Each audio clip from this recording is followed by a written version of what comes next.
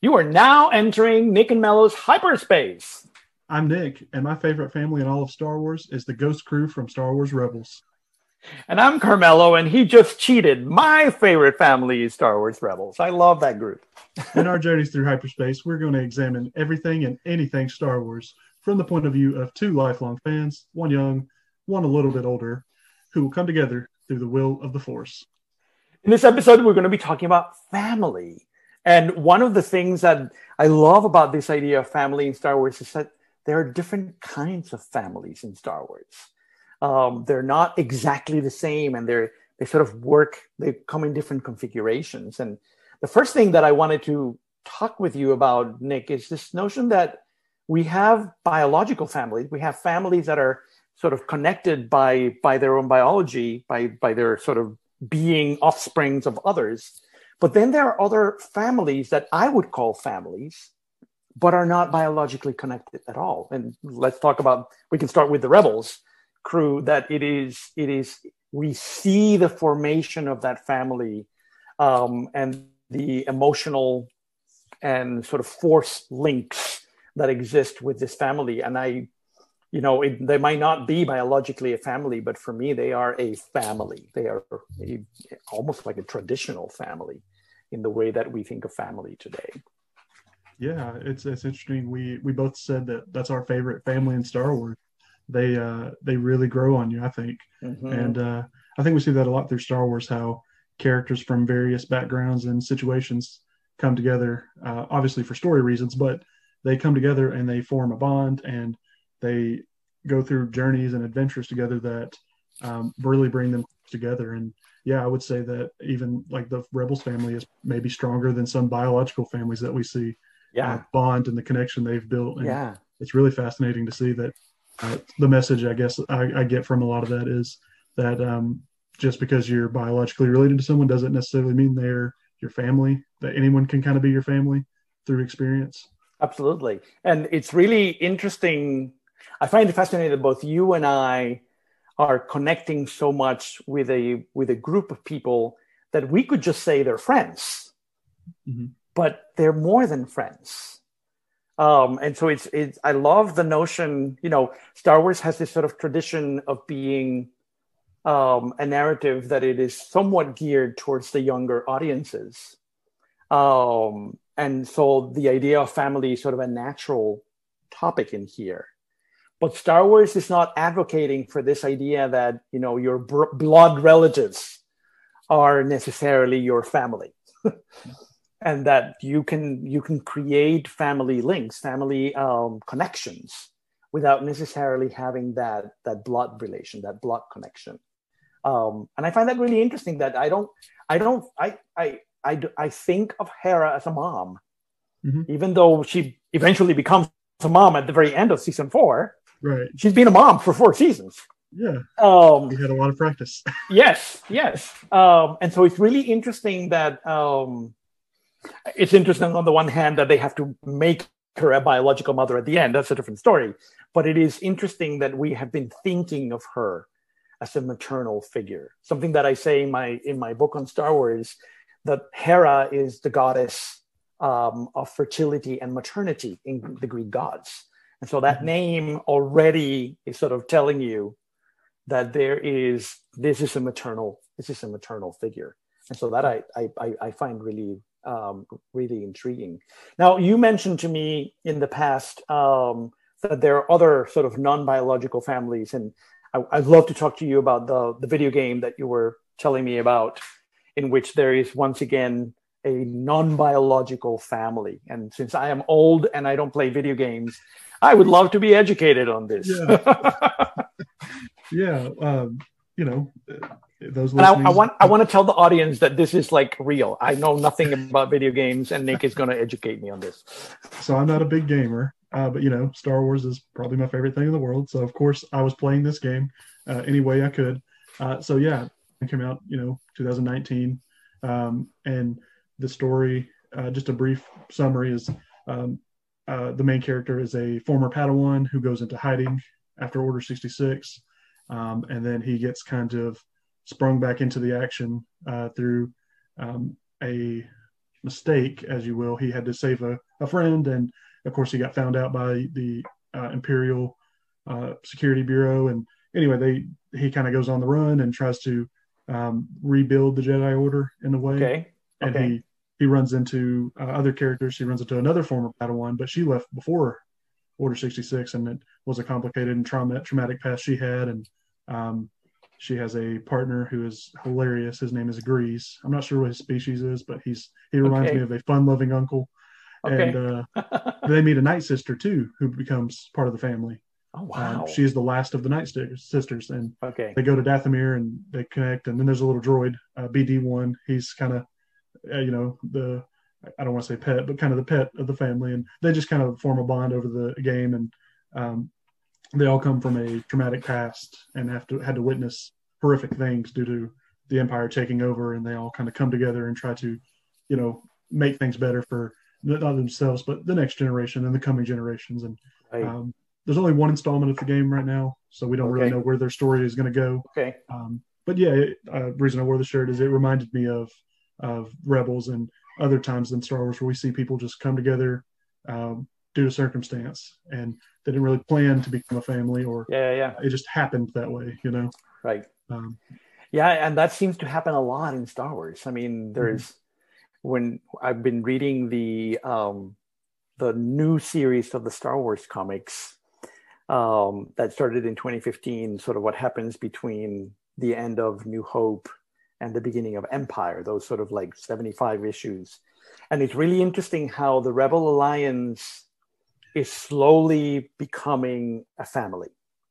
How all of these sort of characters are slowly sort of linking themselves. And so there are probably more examples, but it seems to be a trend in Star Wars that the non-biological family is never seen as lesser than a biological family. And that I find really, really, really, really interesting. I love that connection. And let's not forget that Disney and Lucasfilm are both very much interested in family. So this is family in a way, sort of like one of the things that brings Disney and Lucasfilm together. Whether people like that or not, it's just sort of part of the nature of both narratives that are the notion of family is very much connected to it. I interrupted you. I'm sorry. That's okay. Yeah, I was going to say, Star Wars is always a coming of age story, regardless of the generation or the era we're in. And I think in every generation, you do see a core of characters who always don't, like we said earlier, don't start out or don't expect to be close, and they end up being the best of friends and spend many years together. And it's always fascinating. And I think that just kind of shows Star Wars, like we said, is intended for a younger audience. And I think that's just a way of speaking to a younger audience that you're going to meet people in life. You don't expect to be close to them, but they pretty much could be your family at some point. And you're going to go through some things together. And I think that's a universal message that everybody can relate to. I like that very much. I think it's a beautiful way of creating an affective or an emotional bond with others. And I like that Star Wars is legitimizing that connection in a very real way. Talking about biological families, I was really intrigued that we get a lot of families, like biological families, that it's like mother and daughter, father and son, like Sabine Wren and her mother, or Hera and her father, or even I guess with the Skywalkers we get Padme and Anakin, and we get Luke and Leia. So that's a more traditional family. But there are lots of families that we don't get the sort of extended family, but we get this sort of like one line of the family. And so biological families do exist in Star Wars. But we never get like the whole thing. We just get like these sort of discrete lines in Star Wars, and I don't know what to make of it. I don't think I have anything intelligent to say about it, but it's sort of an observation that I have noticed as I have watched the television shows and the movies and reading the novels and all of that. big families don't really exist very much. It's very much the nuclear family. Yeah, and I was gonna say the the Skywalker family reunions probably are very boring because there's not much going on. There's only a couple.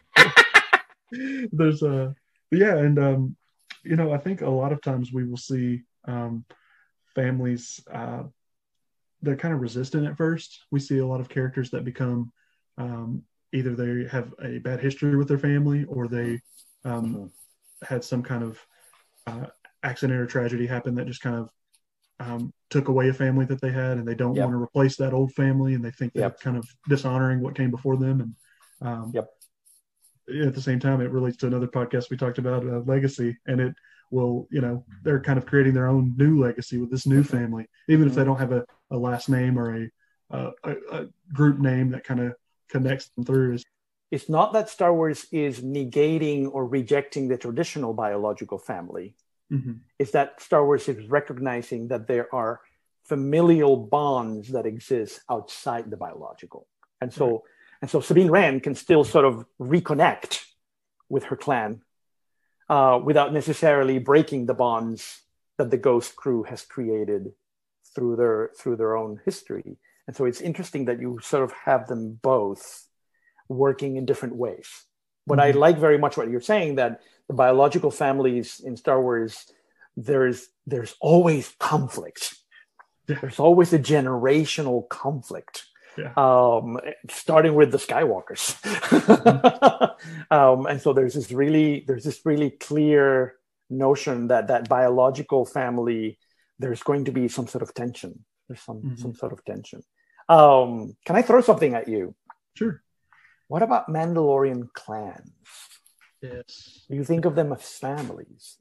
Yeah, they're a little different, I guess you would say, than obviously seems like all Star Wars families are a little different than ours that we know in our world. But yeah, they especially with the Mandalorian, we've seen a little more into their and now they are a cult, so they are obviously different than the Mandalorians we see in Rebels or in Clone Wars.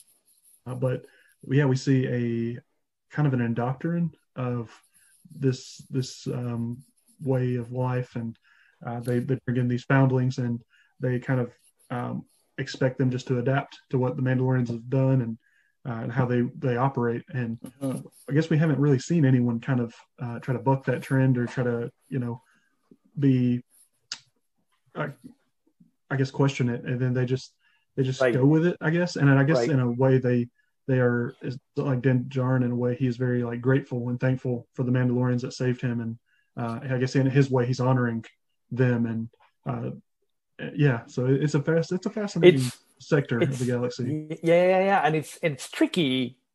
The more I think about it, the more complicated it gets, because when you get the sort of, let's call them the old-fashioned clans in Mandalore itself, they are families in a way on a very strict code, and they're it's like a combination between a community and a family. But they're very tight knit. But what I find really interesting about the Mandalorian is, when you get the clan of two, there's no biological connection between Grogu and Din, but they're a clan. And so once again, Star Wars is constantly reconfiguring what family means. And it even does it when we talk about the clans, because the way that the Rebel family is created is very different from the way a clan would be created in Mandalore. But they both function, I feel, socially as families. Yeah. They have the same sort of strong connections in a way that they are different, but they are connected by this sort of idea of family. And so that's yet another way of thinking of family in Star Wars. Yeah, and glad we brought up the Mandalorians and the Mandalorian in a series in general, because I think that's just the core of the show, is the relationship between Din and Grogu, and that carries the weight of the show, and it's the main. I think it carries the franchise in a lot of ways, because we are interested in why these people keep screwing up and they keep messing things up, and We want them to be happy. We want everybody to have a happy ending, and we we see that often. Yeah, it's an interesting way of looking at it. I remember during the first season of The Mandalorian, there were all of these websites about sort of all the parental mistakes that Mando is making with Grogu.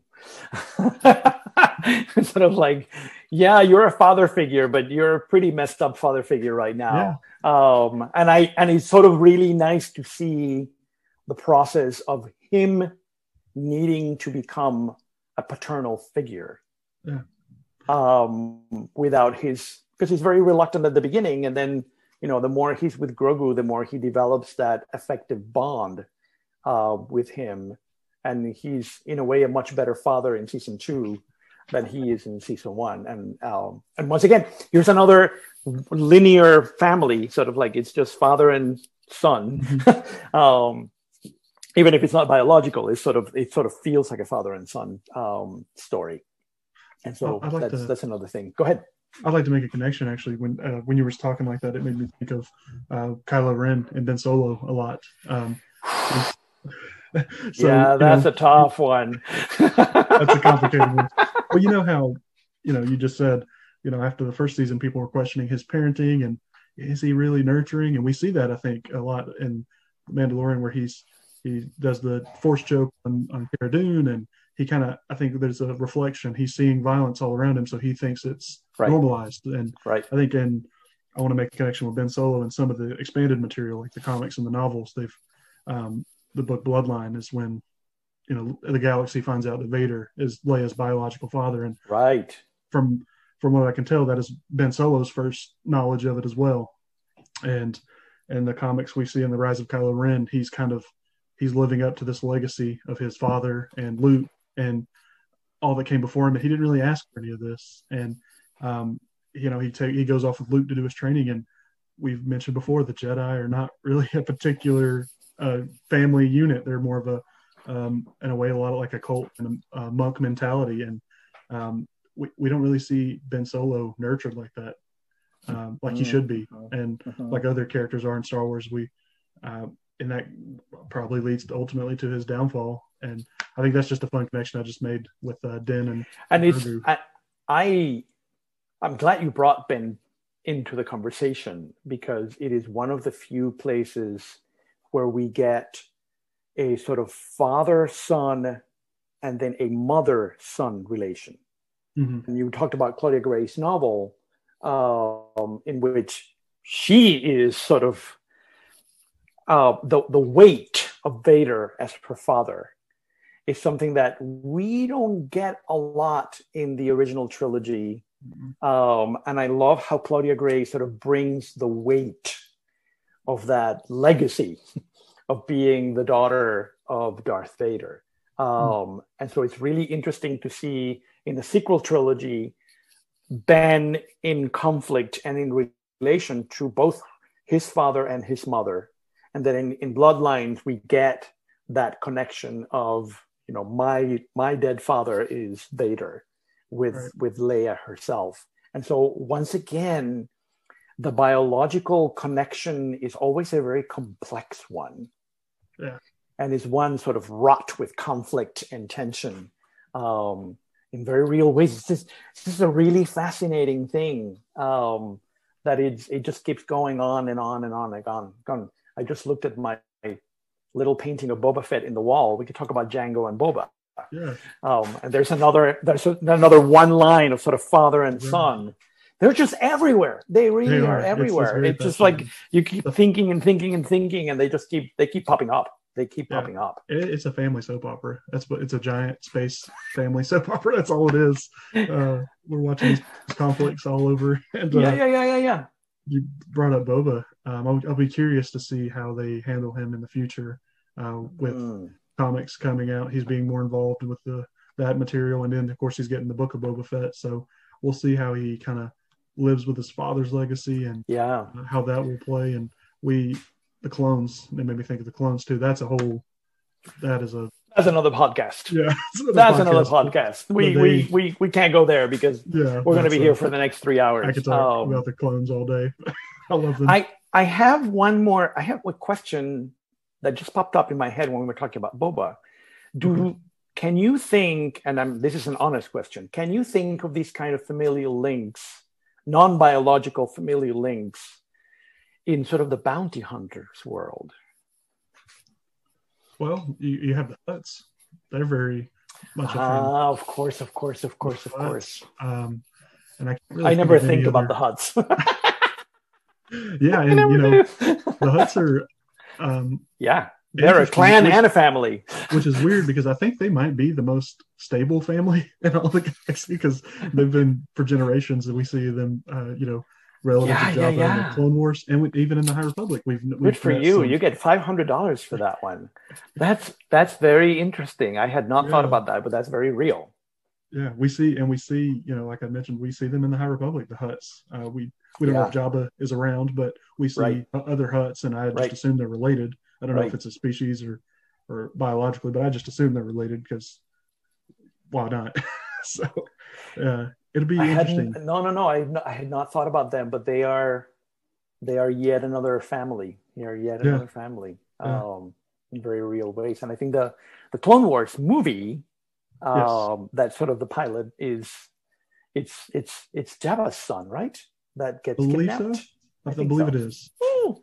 Yeah, and now all the fans are going to stop watching our podcast because we didn't know that piece of information. Right. We are done. No more podcast for you guys. We'll be okay. All right. Well, this was fun. This was really interesting. This is a very detailed topic. All of these layers that happen. So, wow. And you seem to be like in the light of the Force. You have like all this halo around you with the wonderful light in your room. That's pretty awesome. It's a good way of ending it. So, thank you, Nick. Thank you, audience. Have a wonderful life. We'll see you soon. There will be more. Take care.